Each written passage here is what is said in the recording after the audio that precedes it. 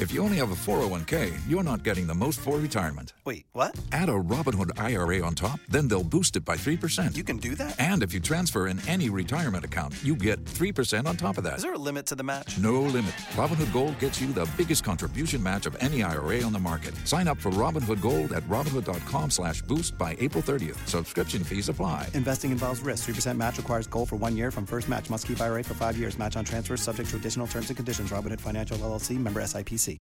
Hello, folks. Another week, another episode of Soundtracking. Thank you so much to everybody who has been listening, who subscribed. It's really lovely to have your support and your ears as well to share some brilliant stories and music with you. Just to point out as well, I always tell you this at the end of the podcast, but I thought I may as well tell you at the start this week. Obviously, we're slightly restricted in terms of how much music we can play on the podcast, but what we do is for every show, once you've listened to the podcast, if you do want to go and listen to all the music in its entirety that we've talked about and featured in the podcast episode, you can do so. So there's a playlist for every episode of the podcast up on our Spotify playlist. So please do go and check that out. I should also say massive thank you as well. I've had a ridiculous amount of response to last week's episode. Equally for Rashida Blank, and who a lot of you have found a huge inspiration. Isn't she amazing?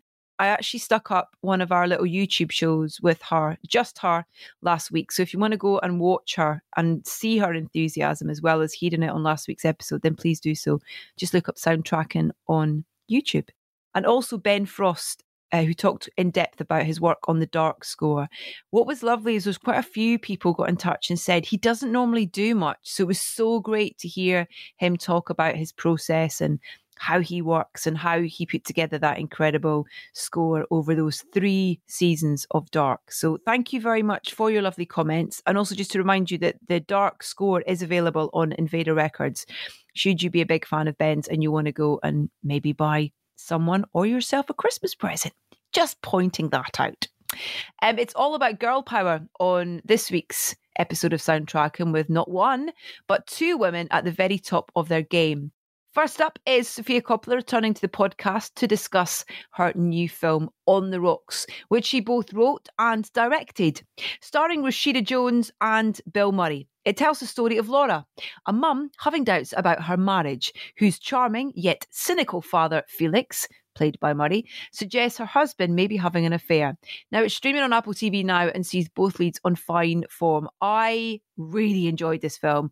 I loved seeing Bill Murray back under the kind of watchful and encouraging eye of Sofia, and him and Rashida Jones have just the most brilliant chemistry together, particularly in the scenes where they're having dinner or drinks. So I highly recommend you go and check out On the Rocks, as I said, on Apple TV now.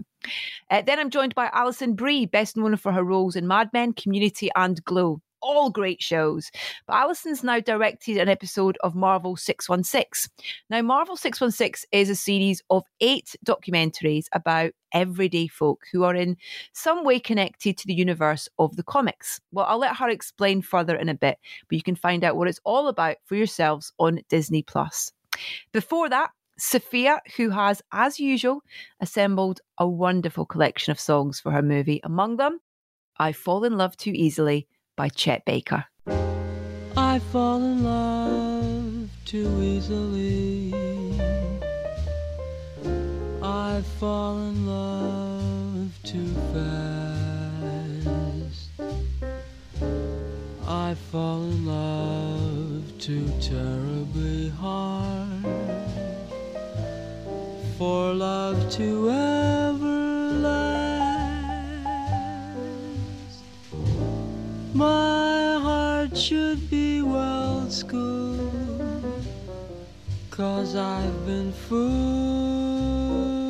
in the past, but still I fall in love so easily. I fall in love too fast.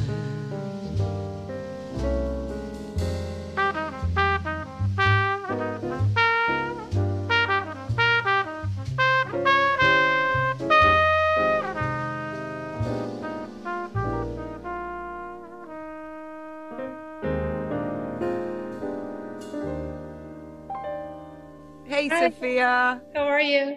I'm good, thanks. How are you? Good.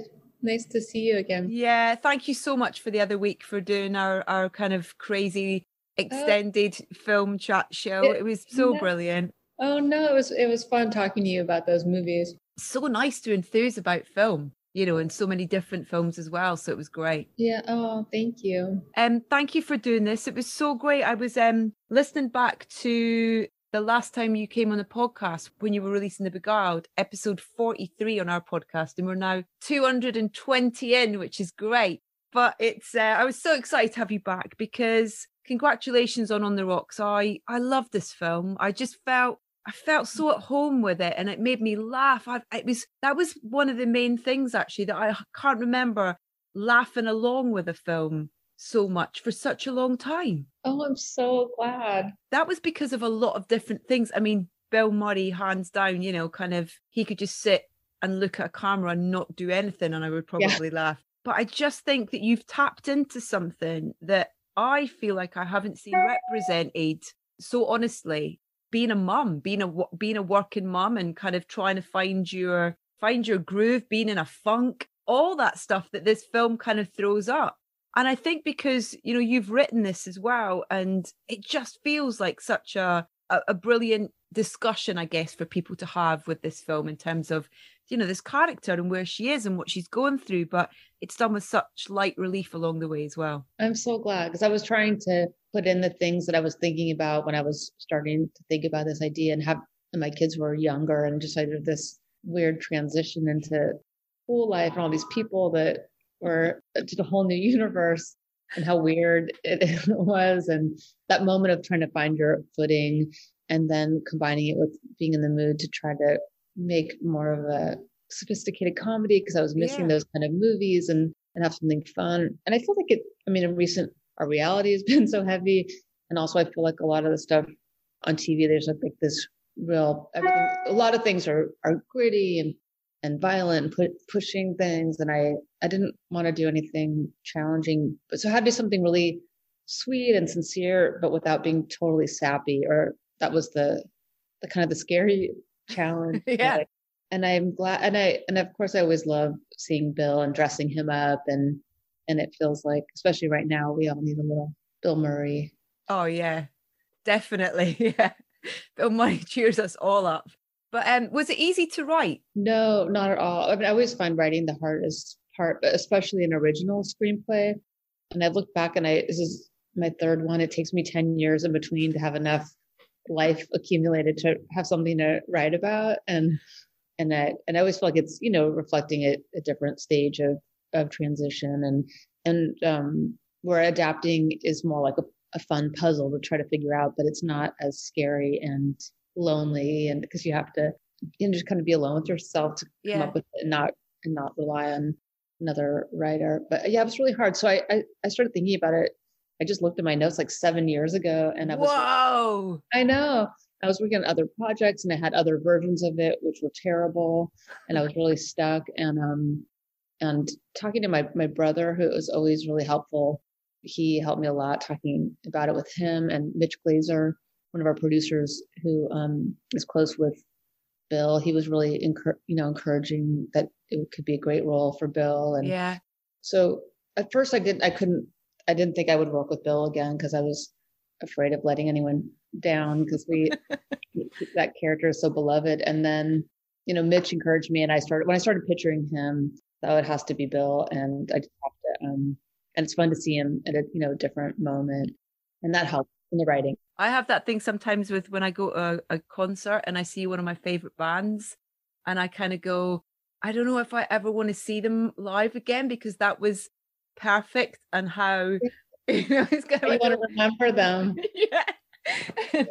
And so hearing you say that about Bill, that feels like a kind of similar thing. But there's just something magical, I think, about how you write for him that comes off the screen. He feels so, it gives him a spark that we don't see with him. I mean, we see Bill Murray has a spark, whatever he does, but I think in the way that you write him, there's something that he relishes in that performance as well. Thank you.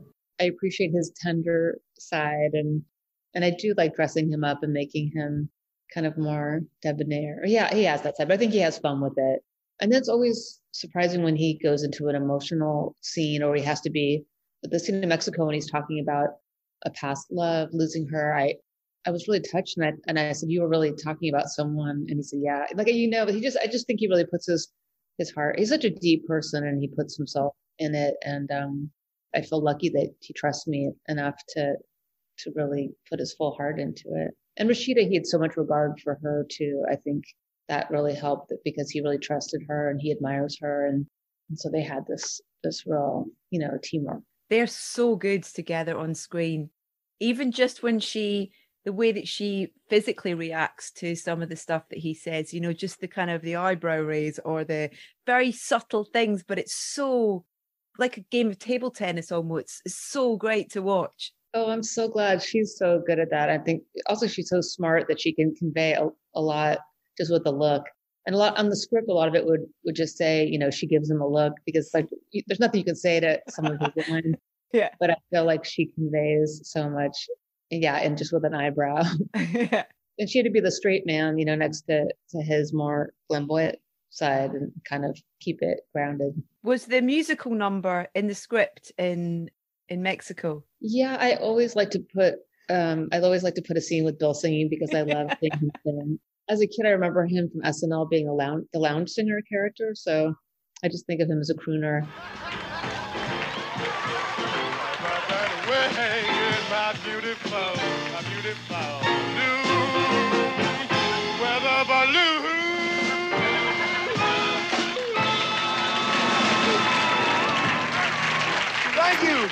Thank you very much. Gosh, you're a wonderful audience. Say, where are you from?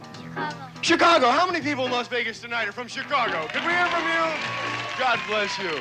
I really dig Chicago, one of my favorite towns. Really like it out there. See, I have some relatives in Chicago. I really should be looking them up. Well, if you're from Chicago, there's a very real chance you'll be singing this song tomorrow. Those raindrops keep falling on my hair. Thank you. That doesn't mean my eyes will soon be turning red. Crying's not for me, 'cause I'm never gonna stop the rain by complaining.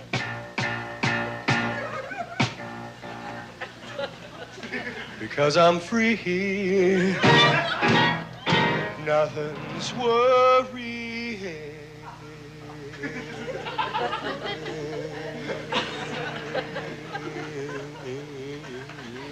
And I thought he was the kind of character who walks in and sings. My dad sings a lot. Yes, and so that was a little homage.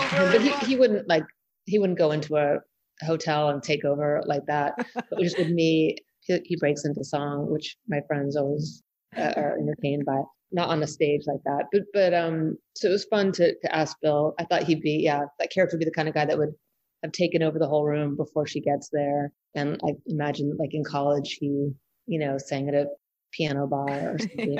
But he has to make a big entrance, as she says. And when we did that song, I asked Paul Schaefer to help produce the song, and I didn't hear it before we were filming, and so Bill kept it under wraps. And so the first time we heard it was with me and Rashida when we filmed it, and Bill was really singing it like for us for the first time. Whoa! So it was fun because he was proud to unleash his song, and it was like a fun surprise. I almost feel like Bill. He almost sometimes you think he exists within a musical almost in a way, because his movements and his rhythm is so musical anyway that he almost kind of speaks sometimes. He's kind of got that kind of delivery sometimes that I think there's just something wonderfully musical about him and his performance. He's a dancer. Yeah.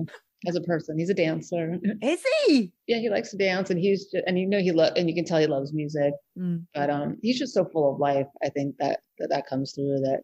Yeah. And I wanted that character to have that too. That he doesn't just smell the flowers; he embraces them with his whole being. And like that's his. But Bill does have that, which I feel like when he sees someone being uptight, he always tries to get them to loosen up, which I wanted him to do with that character, but I've seen him do it in life. He probably does it with me too. I loved watching him with the kids as well. I thought that was a beautiful, in terms of really captured that grandparent-grandchild relationship, because it's wonderful watching my mom and dad with my kids, in that it's a very different relationship because, they kind of just have the fun part almost. Yeah, they have like a mischievous connection because they can sneak around and do things.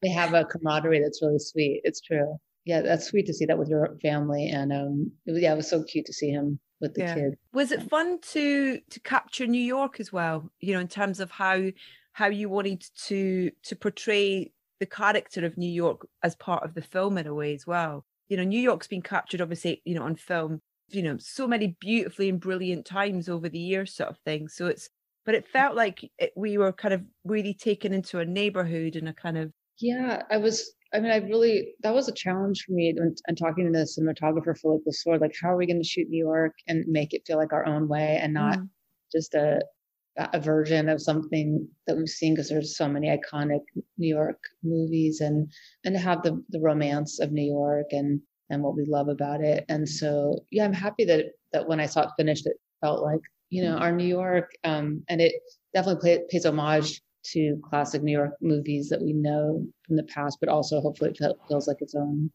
version of it. And I wanted to show the contrast of Rashida's character's world downtown and kind of the busyness and the sound of construction and the hecticness. And then she gets whisked away in Felix's car and they're off to 21 to the Bemelmans and these classical places that he sort of comes from, that era that is sort of fading era with all that history and kind of gentleman atmosphere. And so, I tried to kind of capture what it feels like to be here with some reality, but then also with some film romanticism. Yeah.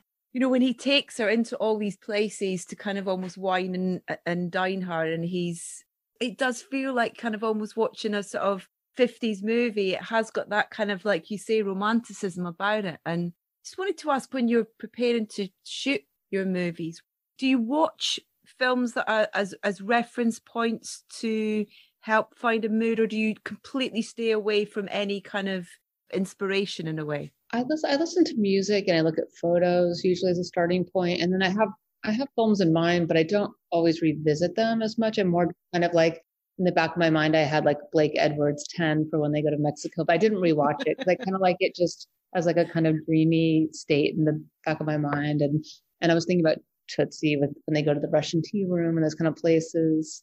I think I watched that just to see like the people walking around New York and that energy and those kind of movies that thinking about 80s New York when it felt glamorous. But you should try not to look too directly at movies and more photos and music and stuff. Yeah. What about music with this film? Because when we talked, it was so lovely actually listening back to our previous conversation and hearing you talk about in detail about, you know, things like Virgin Suicides and the mix of the Air score, but also those needle drops and the purpose of those being, you know, very different and what they provided. But was this an easy film to try and work out the sonic side of it? Because there's not many needle drops in it. It was, I started with I was playing Chet Baker when I was writing it and kind of being in Felix's mode. And then my husband, Toman, and his band Phoenix helped me with her music that I wanted her to feel like she was in a separate world, but it had to contrast it, but not clash with Felix's world. And I didn't want to be too retro, but we are looking back at this kind of other music. And they suggested Michael Nyman, the score of her, like the intensity of her life to kind of set that pace, which I'm so relieved that he gave us permission because we edited to that and there was like, there's nothing else like it. Yeah.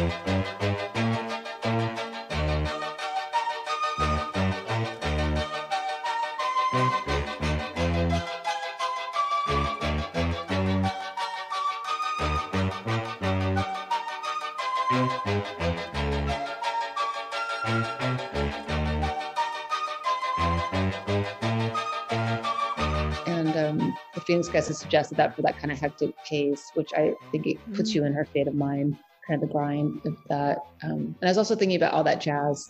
Sarah Flack, my editor, and I always think about that, like it's showtime in the morning and the routine and we did it in Marie Antoinette and we did it here, like just like how every day is that getting the kids out the door, like that hectic moment that we know. I love that film. Oh, it's so good. It's a great movie. That opening kind of sequence is just, it's one of the best opening sequences to a film ever. It's so good. I love that movie. I know that it's the best style and energy. Yeah. Yeah, another great New York movie. Yeah, totally.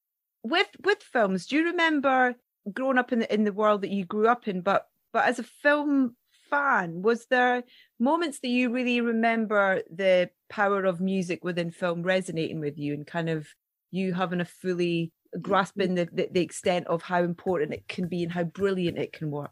Yeah, I mean, I remember as a kid seeing like Sid and Nancy and then listening to the soundtrack.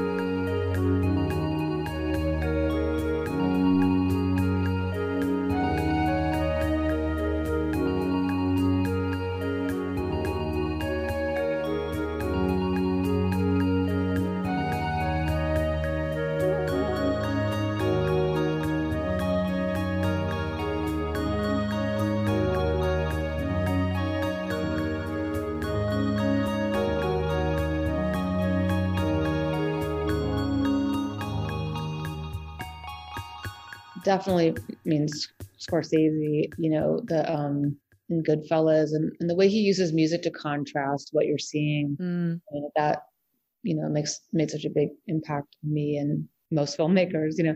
But yeah, I think there's definitely movies that, of course, Purple Rain.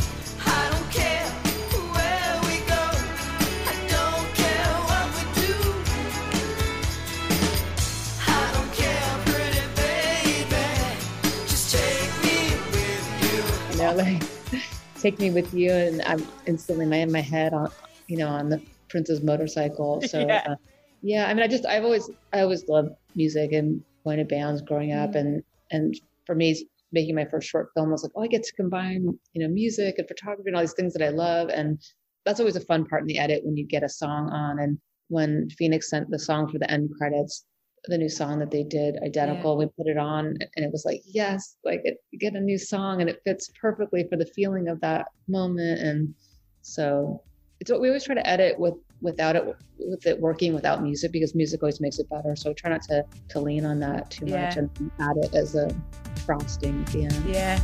I don't just know you, I've grown like that too.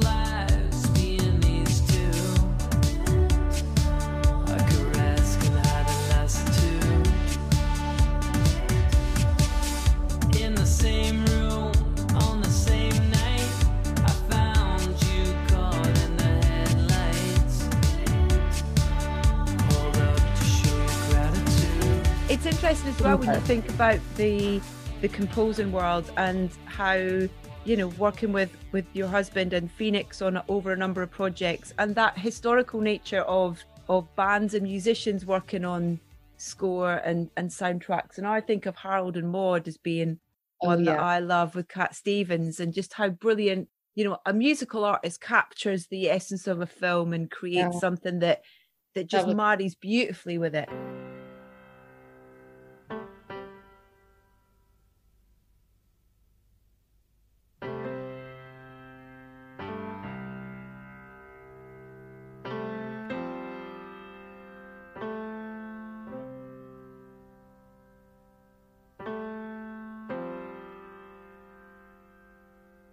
Bring tea for the tillerman, steak for the sun, wine for the woman who made the rain come. Seagulls sing your hearts away as wild sinners sin, the children play. Oh Lord, how they play and play for that happy day, for that happy day.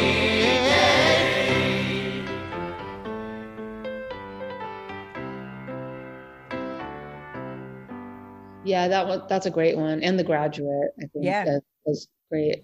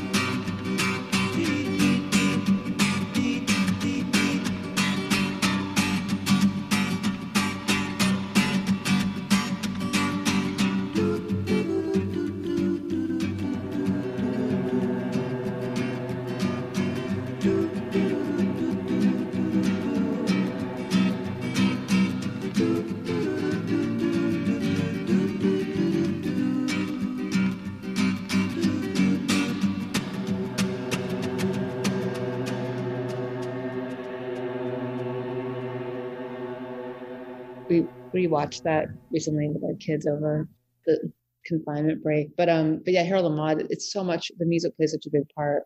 No, I love that, and it's really an exciting part to have that layer. Have you always worked like that, where you haven't had music in the edit, so to speak?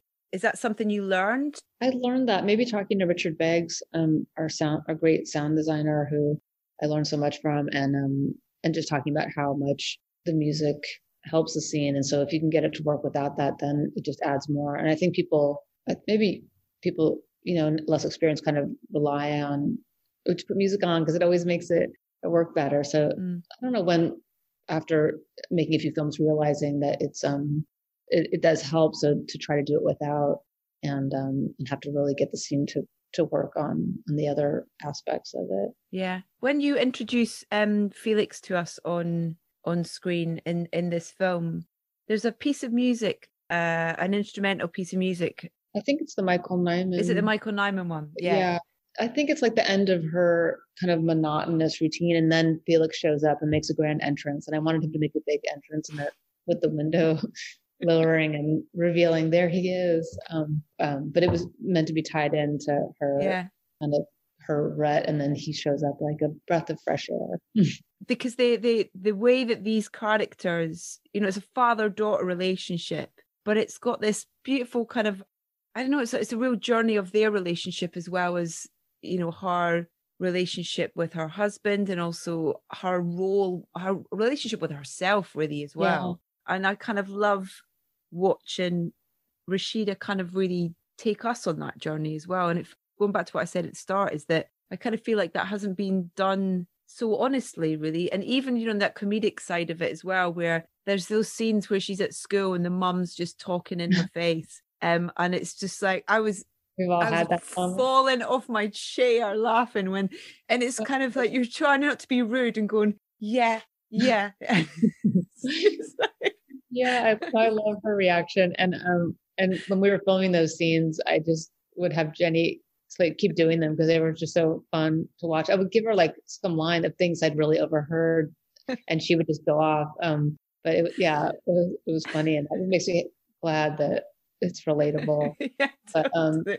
Rashida's so good at just with the look, like you know exactly how she feels, and I feel like she sort of kind of gets reconnected with herself, hopefully by the end of the story. Do you encourage improvisation on set? Is that something you like to work with? I always like that. I try not, I'm never plan everything too much. Like I can't understand storyboarding a whole movie before, because to me it's like having a party. You get all the elements together and then you see what happens, and you never know where the actor will end up sitting, or so that's the kind of the fun of it, that energy of figuring it out together. Do you know what's next? I'm starting to, there's a Edith Wharton book that I love, The Custom of the Country, that I've always loved, and I'm starting to think about how adapting that. Oh, wicked. Yeah, I'm excited because I've always loved it, and it was written in 5 parts in serial form, so I thought it would lend itself to doing it in segments. So yeah, which you could never fit it into a film, so now it's fun that there's a medium that you can do it in, TV. Will that be the first time you've taken a step into that world then? It's so different now because, I guess like years gone by, TV, not that it had a stigma attached to it, but it was kind of like, it wasn't. Film was this kind of big thing. But I think, when you look at the incredible productions that we see in dramatized form or in episodic form, it's just gives characters an opportunity for directors and storytellers to expand on characters and give them more time. And that's what I'm excited about. And I think it lends itself, especially to books that in film form get cut down. Now you see that they're being expanded more. And so, in my head, I just think of it as a long movie. I don't really think of it as a different format, but it does have a different aspect, which I think what I enjoy about episodes is where you can't wait for the next one and what's going to happen. And so that part is kind of fun to think about that aspect. And also just, I think in these days to go back to another era and kind of escape into the Gilded Age and a beautiful world, I think is welcome. Or for me, it is at least. Yeah, we all need escape right now for sure. Yeah. I rewatched Lost in Translation the other night as well, and oh man, I went to Japan for work about, my God, it's 20 years ago now. I did a travel show out there, and it was just after watching the film as well, I went and got all my pictures out, and it was just kind of it was just, I miss traveling. I miss kind of, Me too. I feel like, we have to do it through movies right now, but me too. I know my kids were like, when are we going back to Tokyo? I was like, I don't know. I hope not too far off, but I'm glad that you could bring you back there. Yeah, it was lovely. Listen, it's so great to chat to you. And thanks for taking the time. It's really brilliant. Congratulations on the film again. And we'll get to speak about the next one, I hope. Thank you. I look forward to it. Take care, Sophia. Thank you so much. Bye. Thank you. Bye.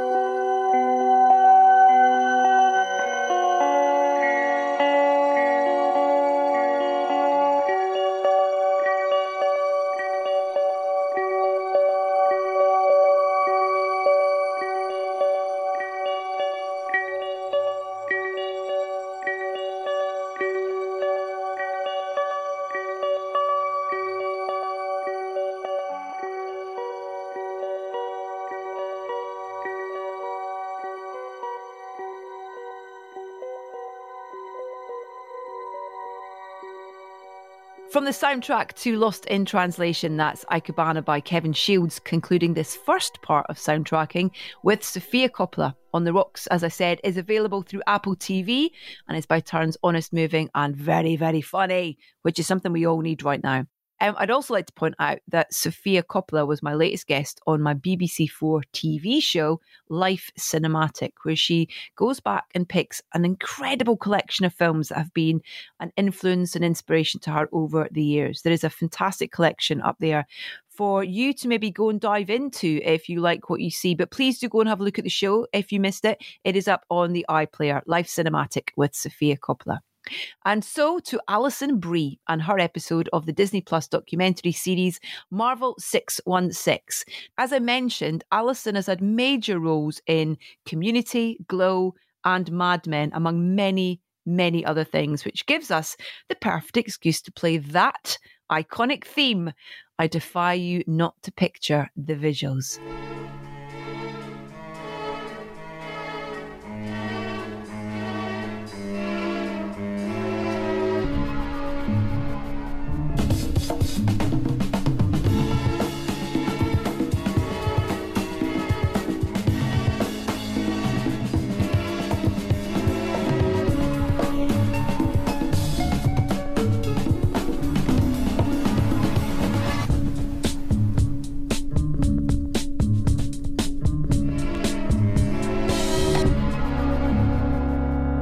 Listen, thank you so much for your time. It's really great to chat to you. I'm such a fan. Oh, thank you. Well, thank you for having me. I want to obviously chat about this fantastic, I mean, it's quite hard to describe what it is. I've only seen your episode of this Marvel 616. Tell me a little bit about how you were approached to direct this and what it was kind of sold to you as, I guess. Sure. Well, I'm so excited for you to see more of the episodes because they are all so different. I've seen 2 other episodes other than my own, Gillian Jacobs' episode and Paul Scheer's. But I guess the way I came into being a part of the series was I received a text message from my friend Brian McGinn, who is a producer at Supper Club, our producers, and the text just said, "Did you do high school theater?" And I texted him back, "Have you met me?" And he was like, "I want to call you and talk about a project." The episode of Glow that I directed in season 3 had just come out on Netflix. And again, Brian's a friend of mine, and I know Jason Sturman as well from Supper Club. And I'm sure since directing my Glow episode, I've been very vocal about wanting to direct more. I had such a great time doing that. And so then I got on the phone with Brian and Jason, and they were already sort of midway through in terms of making the series. I think they had done a few episodes were like fully completed. Yeah. And they just told me, yeah, we're making this anthology series. It's an anthology documentary series for Marvel, for Disney Plus. And it's really about taking this idea of Marvel being the world outside your window and seeing how normal people interact with Marvel, what their relationships are to Marvel, discovering all these different facets of Marvel. Each episode is going to be completely different from the last. They're all directed by different people and with very different styles. And so they basically were like, if you have a connection to this idea, we would be very helpful and supportive in terms of helping you put a team together, as they've produced, a ton of documentary stuff. And so then it became more about me facing my own anxieties and kind of, even on that call, I was like, you guys know I've never done a documentary before, right? But for my episode, some people like Gillian Jacobs, she directed the first episode of the series. And as far as I know, they really came to her with like, kind of, what would you want to explore? And so she had to go about assembling her episode in a very different way. So for me, it really came as a package, which was, we're going to do an episode about the Marvel Spotlight program. Mm-hmm. And I'm like, what's the Marvel Spotlight program? And it's a series of one-act plays that were commissioned by Marvel. Marvel sought this out and started this program where they had these 3 one-acts written about characters in the known Marvel universe when they're in high school to be performed at high schools by high school students. And my knee-jerk reaction, honestly, was one of sort of like, I'm such a... I have such a deep connection to my high school theater experience and my college theater experience. And even though I don't think people associate me with theater because I really haven't done a lot of professional theater since graduating college, but, I used to be a bit of a theater snob. And so, at first I was like, they're teaching high school students Marvel plays and not Shakespeare? What is this? How do I feel about this? And then I did some research into the process. Let me think about it. And let me do of course, it would interest me to do a series about high school theater students because that is very close to my heart. And I couldn't relate more. And I was really excited actually to dive into the documentary world just in terms of where I'm at in my life as an artist, trying to take more risks. I loved directing the episode of Glow. It was so fulfilling. And I just thought, you're not going to know if you can do it until you try it. Yeah. So there are all these things that were compelling to me. I'm sorry. I know you asked me like a half a second question and then I talked for half an hour. This is a dream out. This is perfect. Please don't apologize at all. It's great. But I feel like I just want to finish my thought about the Marvel Spotlight program. Once I started doing research on it, and they, Marvel had even sort of pre-vetted schools and chosen the school. So I really was kind of getting this package and then getting to run with it from there. And getting to meet Courtney Kyle first over the phone and talk to her about why she wanted to do Marvel plays with her students and reading the plays. And first of all, seeing how interesting and nuanced the plays were. I mean, Squirrel Girl Goes to College has a Greek chorus, so it's still employing all of these things that you might want high school students to learn about the machinations of theater and, things like that. But I was most impressed by the reason that Courtney Kyle wanted to do these Marvel plays with her students was simply to get more students involved in the theater program. And it really worked. Of course, it makes sense that high school students who watch all the Marvel movies, it couldn't be a bigger part of pop culture and the zeitgeist and a part of their lives, whether they read the actual comics or not, were so excited to get to do these plays and play these characters. And then you have this reach where a student like Jamal, who we follow in the episode, just would never have thought about doing theater in high school. And it's so valuable. I really think, and as you see in the episode, that there's just so much that kids can get out of that process of doing high school theater beyond aspirations of being a professional actor. So that's how I got involved. I had no idea about the program either. And I was kind of like, wow, this is amazing because like you say, it encourages them to take that step in the door.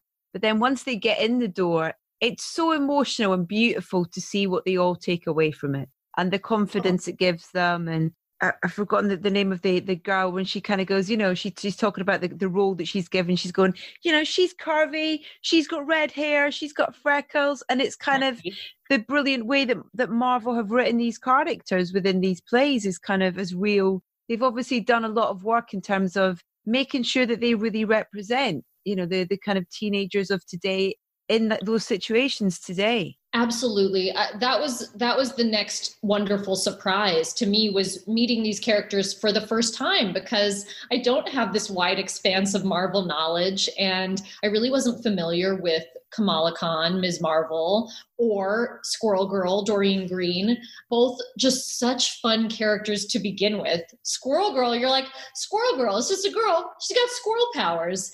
It's so simple, but kind of so brilliant. Yeah. The characters themselves are fantastic.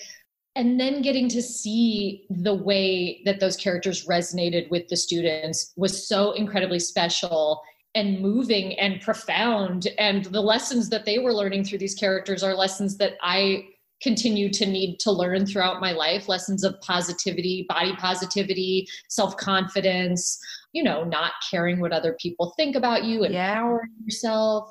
It's all there. Yeah. Did you find the whole process really helpful in terms of these brilliant steps that you're taking as an artist into directing, and the idea that you're taking a step into a theatre group to direct a documentary about a theatre group doing a production? It's kind of almost like a kind of production within a production type thing. But did you take much away from it in terms of adding to your skills as a director? Oh, definitely. Especially because this type of verite documentary filmmaking is so far from what I'm used to doing in terms of working in film and television, and then directing an episode of episodic television did not feel very far from acting in an episode. You know, I've acted in over 100 episodes of shows over the course of my career. So like moving into the director's seat on a television set just felt seamless. You know, I mean, obviously that came with its own set of nerves and insecurities, but at least I knew the construct and the bones of what the thing was. And so I guess the safety net in that here was that it was high school theater. So I was going, okay, well, this I know. I can relate to it. I was nervous, I guess, to see, been a minute since I was in high school. Will the kids today, are the things that they're struggling with even similar to what I was struggling with? Or is it all going to be about social media and their phones? And like, certainly that I think is a part of everything that kids today are going through. But one, now I'm like sidetracking, but I found it interesting that the things that they were learning from the characters were so universal. And that just kept getting reinforced over and over and over again. But yes, so, okay. So the construct of theater, being in it was like being in a safe environment of high school theater helped me to take the risk to do this type of a thing, where then I got there and day one of shooting, I just was like, so there's no plan. I mean, we had a plan, but it was just kind of like, how can you plan? We got to just see what they're going to do. At least we had the framework of the plays that they are doing. So there's a definite process. We know we're going to film their auditions, their rehearsals, you know, opening night, the performance, and somewhere along the way, find a story and just hope that the students really connect to the characters and hope that they're interesting. And then what we found was obviously that there was like so much story. We could have made multiple episodes about the students at this high school. There's so much we cut out of the episode. So I guess I learned a lot about embracing that fear and taking those risks and really being in the moment. Yeah. The first lesson was about that, kind of just truly just be aware. Just like, it was like this, such a heightened awareness on every level of what's that person doing over there? Should we get, what's the camera guy? Also trust in my crew. Had a great DP, Wolfgang Held, who would just be creeping all around with the camera and the students, you know, while they're, and we're like, just ignore that super tall German guy. Is he German? Probably not. We gotta, but you know, it was like, so there was that aspect of trusting him. And also my producer, Claire DeGrasse, who was, after the first week that we came out there, most of the trips, she was the one conducting the interviews with the students, you know, as we went on, and, you know, being able to lean on her was kind of great, and have our communication. So there was really collaborative in terms of where's the story going? Who are we interested in following? What's happening? And then there was like yet another lesson. Every step of it really had all of these lessons of like, during the edit process, that was a whole other thing. And especially because we were doing it during COVID, it was different than the usual experience you would have, like being able to go sit in an edit bay with your editor. It was more like a long game of telephone, like a very layered process. But it was nice to realize that I had maintained, I don't know, some distance and perspective and objectivity, even in getting to know the students, but kind of being able to take a step back and craft the story mostly in the edit. You very much felt like you were there with them. You've really taken us into their world so brilliantly, I think, with it. It really is. Thank you. I mean, well, it's a testament to the students, really, for they were so incredibly mature and open and honest and vulnerable. Like, it's interesting. I just don't know if I would have been that way when I was in high school. I think if there was somebody with a camera, I would have been, you know, it's like, but my instinct would really be to perform for them. And these young adults were just so chill, and they really let everyone in. And I think that speaks to Claire too, my producer. Everyone, the kids felt really comfortable with her, and it was nice for her to conduct the interviews and for them to build those relationships and that trust with her. And then I, like a spy, watching all the footage and like at telling her some other questions to ask, you know. One of the things that is kind of, part of the Marvel world is these fantastic sort of soundscapes as well that they have, these big themes that you have Alan Silvestri, right? Or, Ludwig Göransson for Black Panther and stuff like that. When it came to kind of music on the show and how you wanted to kind of construct that and how much of the kind of, the big sounding themes of the Marvel world is synonymous with, was that an easy thing to kind of navigate for you in terms of how it would, the music, if there would be music in it and where it would be and what you would use? It's an interesting question. The musical aspect was a really interesting part of the process because it's so far outside of my wheelhouse. And I love that you mentioned Ludwig Göransson because I've known Ludwig for years since our days on Community because he did a lot of work with his lover. Yeah. And he worked on Community. So it's like so surreal to watch Ludwig like is winning an Oscar and we're like, it's Ludwig.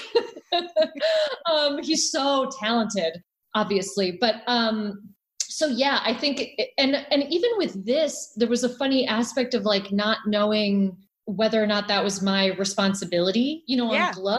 In episodic television, it's not. Like I would put in temp music for my episode and then they would just redo it and put in their own music later. So, this was really fun. Stephanie Economo. I just know I'm mispronouncing her last name because I've like only seen it in email form, even though we did sessions meet over Zoom. Stephanie did the score. Yeah. And she was incredibly collaborative and it was great. I got to listen to a lot of her music. Supper Club had sent me a bunch of her stuff as a recommendation. And I listened to it and I agree that I was like, oh, wow, she's really capable of capturing the scope and scale of Marvel, and then also doing stuff that's really nuanced and emotional. And that's what we're dealing with these kids, because I think especially too in the way that Wolfgang shot it. And when we talked about how he was going to shoot it and really getting behind the kids to see what they're seeing in the huge auditorium, I can remember from my theater experience that even though you might just be in like a small, non-flashy high school auditorium, when you're on the stage, you feel larger than life. You feel like a Marvel superhero, and then you're playing a Marvel superhero. The stakes feel very high. The people in the audience are not strangers. They're your peers. And we wanted to, I think, capture both of those levels, right? These Marvel level stakes of what the kids are going through, and then also the nuances of their friendships and their emotional journeys. And it became like a fun back and forth conversation with Stephanie, who was so collaborative and like my emails, I feel like were all like, please forgive my lack of musical knowledge, but the clunkiness here I'm not loving, but then I like how it's like flutter. At least the good news is I feel like Stephanie always appreciated how meticulous I am, where I'd be like, in the temp track you sent me at 1 minute 22, there's this happens, and that I really like because, I felt like I was communicating with her more on an emotional level. Yeah. Then obviously I'm not like, I hear the oboe and could we bring that out? I just don't have that skill. So I'd have to be more like, I love this section of the music, makes me feel this way. And for this next part, I'd like to feel like this. No. You're not the only one. Don't worry. We've spoken to so many directors. I think even Ron Howard would admit to kind of going, can we have a bit more like just turn that bit up kind of thing. So yeah. Well, right, it's why it's emotional, like you say. You got to feel it. It's about how it makes you feel. It's also why it's great that this is a really truly collaborative medium. Like I can't imagine trying to be like, no, I'm going to do everything. Why? That's so daunting. There's other people that know way more about it than me. Let me pick their brains and let them do what they do. And shine. And I think with Stephanie too, it was good to highlight with this score. And I love the score. I think that the story is there and you're already along for the journey with these kids emotionally. And so it was always also more about just highlighting it and letting it exist. It was not like, I didn't feel like we ever had to manipulate people's emotions with the score. It was sort of like, let's just highlight what they're going through. Yeah. Listen, before we run out of time, a couple of things I just wanted to quickly talk to you about. You mentioned Community, which I went down a rabbit hole last night, just reminding myself of how great that show was. And there's some really lovely bits actually online of kind of like bloopers, which is such a lovely thing as a fan to watch because you feel like you're on set. Yeah. And it just looked like you all had the most fun. The atmosphere on set between you all just felt like so genuine and natural and real friendships. True. We had the most fun. I've actually spent all morning doing press for this show with Gillian Jacobs, which is so funny because it's totally coincidental that we both have kind of moved into directing and that we both ended up directing on this series. Like there's really no Community connection. And yet, I mean, even for me coming into the series, knowing that Gillian had directed an episode, I was like, oh, great. Like, oh, good. My friend did one. Yeah, that sounds cool. Maybe I could do it. I'm going to text her to see if she liked it. We really are so close, our Community cast. We text every day on our Community text chain. Wow. And that's such a sweet takeaway. It's very true. I think that's like the most honest thing when you see our bloopers, because we were all like, we worked very long hours and we were maybe losing our minds a little bit sometimes, but going a little crazy, but like with family, got to play with each other the way that we played when we were kids, you know? And Glow, I know that Mark's got his petition on the go for someone to, I've signed it. I want more. Great. Yeah, Me too. Totally. Yeah, it's but that show, and you obviously The Warrior is that track that you kind of think, yeah, here we go, we're in that world straight away.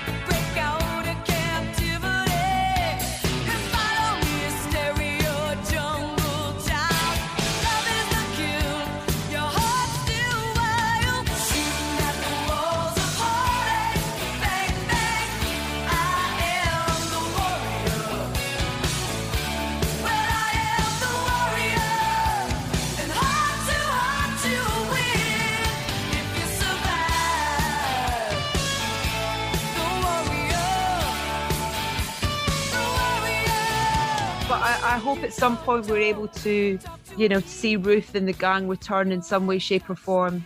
Thank you.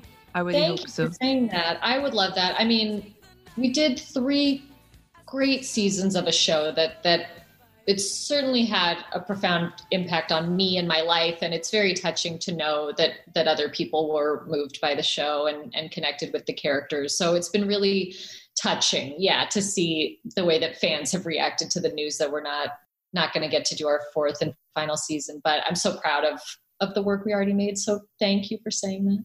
Alison, it's so great to chat to you. And I really I'm excited to see where you kind of go next in the world of directing, as well as, writing as well, which I know is something, that you do. You've written a rom-com in lockdown, which I'm looking forward to seeing. Maybe you can direct that as well, hopefully.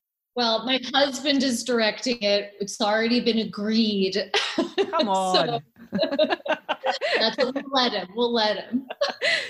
Listen, congratulations on your episode for this wonderful series, which I think is just it feels like the right thing for people to be watching right now as well. We all need some really fantastic celebration of great people, and so I think that's what the show does. So thank you so much. And I couldn't agree more. I think that really what we need right now is human connection. Absolutely. And making this episode, I think the thing I really realized was how Marvel is actually this beautiful connective tissue between so many people in the world who love it, and if I just would love if people could take that away from this series. It's kind of like, oh wow, there are all different kinds of people all over the world and we all love the same thing. It's almost like, I think there's one of the kids in the show says, I never really fit in.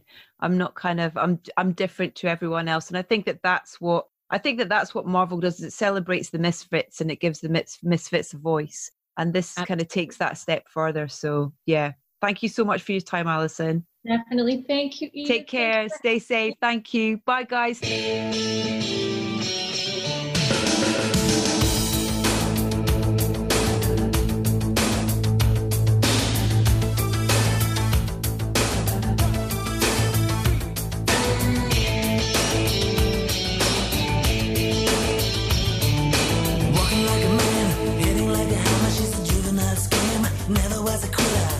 Like a raindrop, she's got the look. Heavenly bound, cause heaven's got a number when she's spinning me around. Kissing is a color, her loving is a wild dog. She's got the look. She's got the look. She's got the look. She's got the look. She's got the look. What in the world can make a brown-eyed girl turn blue? When everything I'll ever do, I do for you. And I go la la la la la. She's got the look. What in the world can make you salute? When everything I'll ever do, I do for you.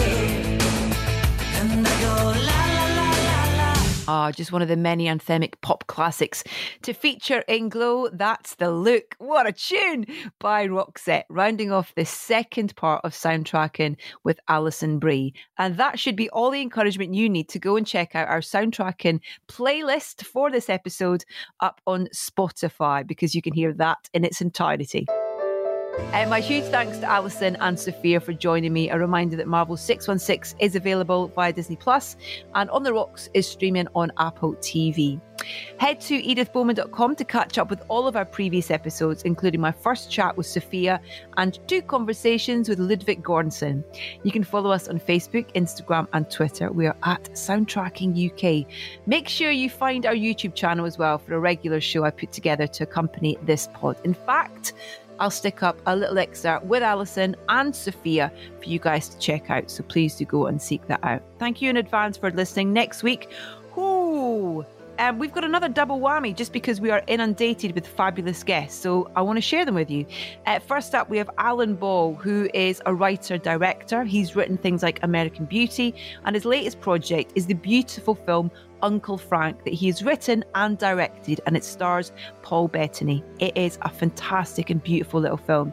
Alan Ball will also be joined by a gentleman who has just directed his first feature film, but he's also written it, produced it, as I said, directed it, starred in it, and he's composed the score. The one and only Viggo Mortensen. Viggo Mortensen, Alan Ball, next week's guest on Soundtracking. I very much look forward to the pleasure of your company then. In the meantime, please stay safe.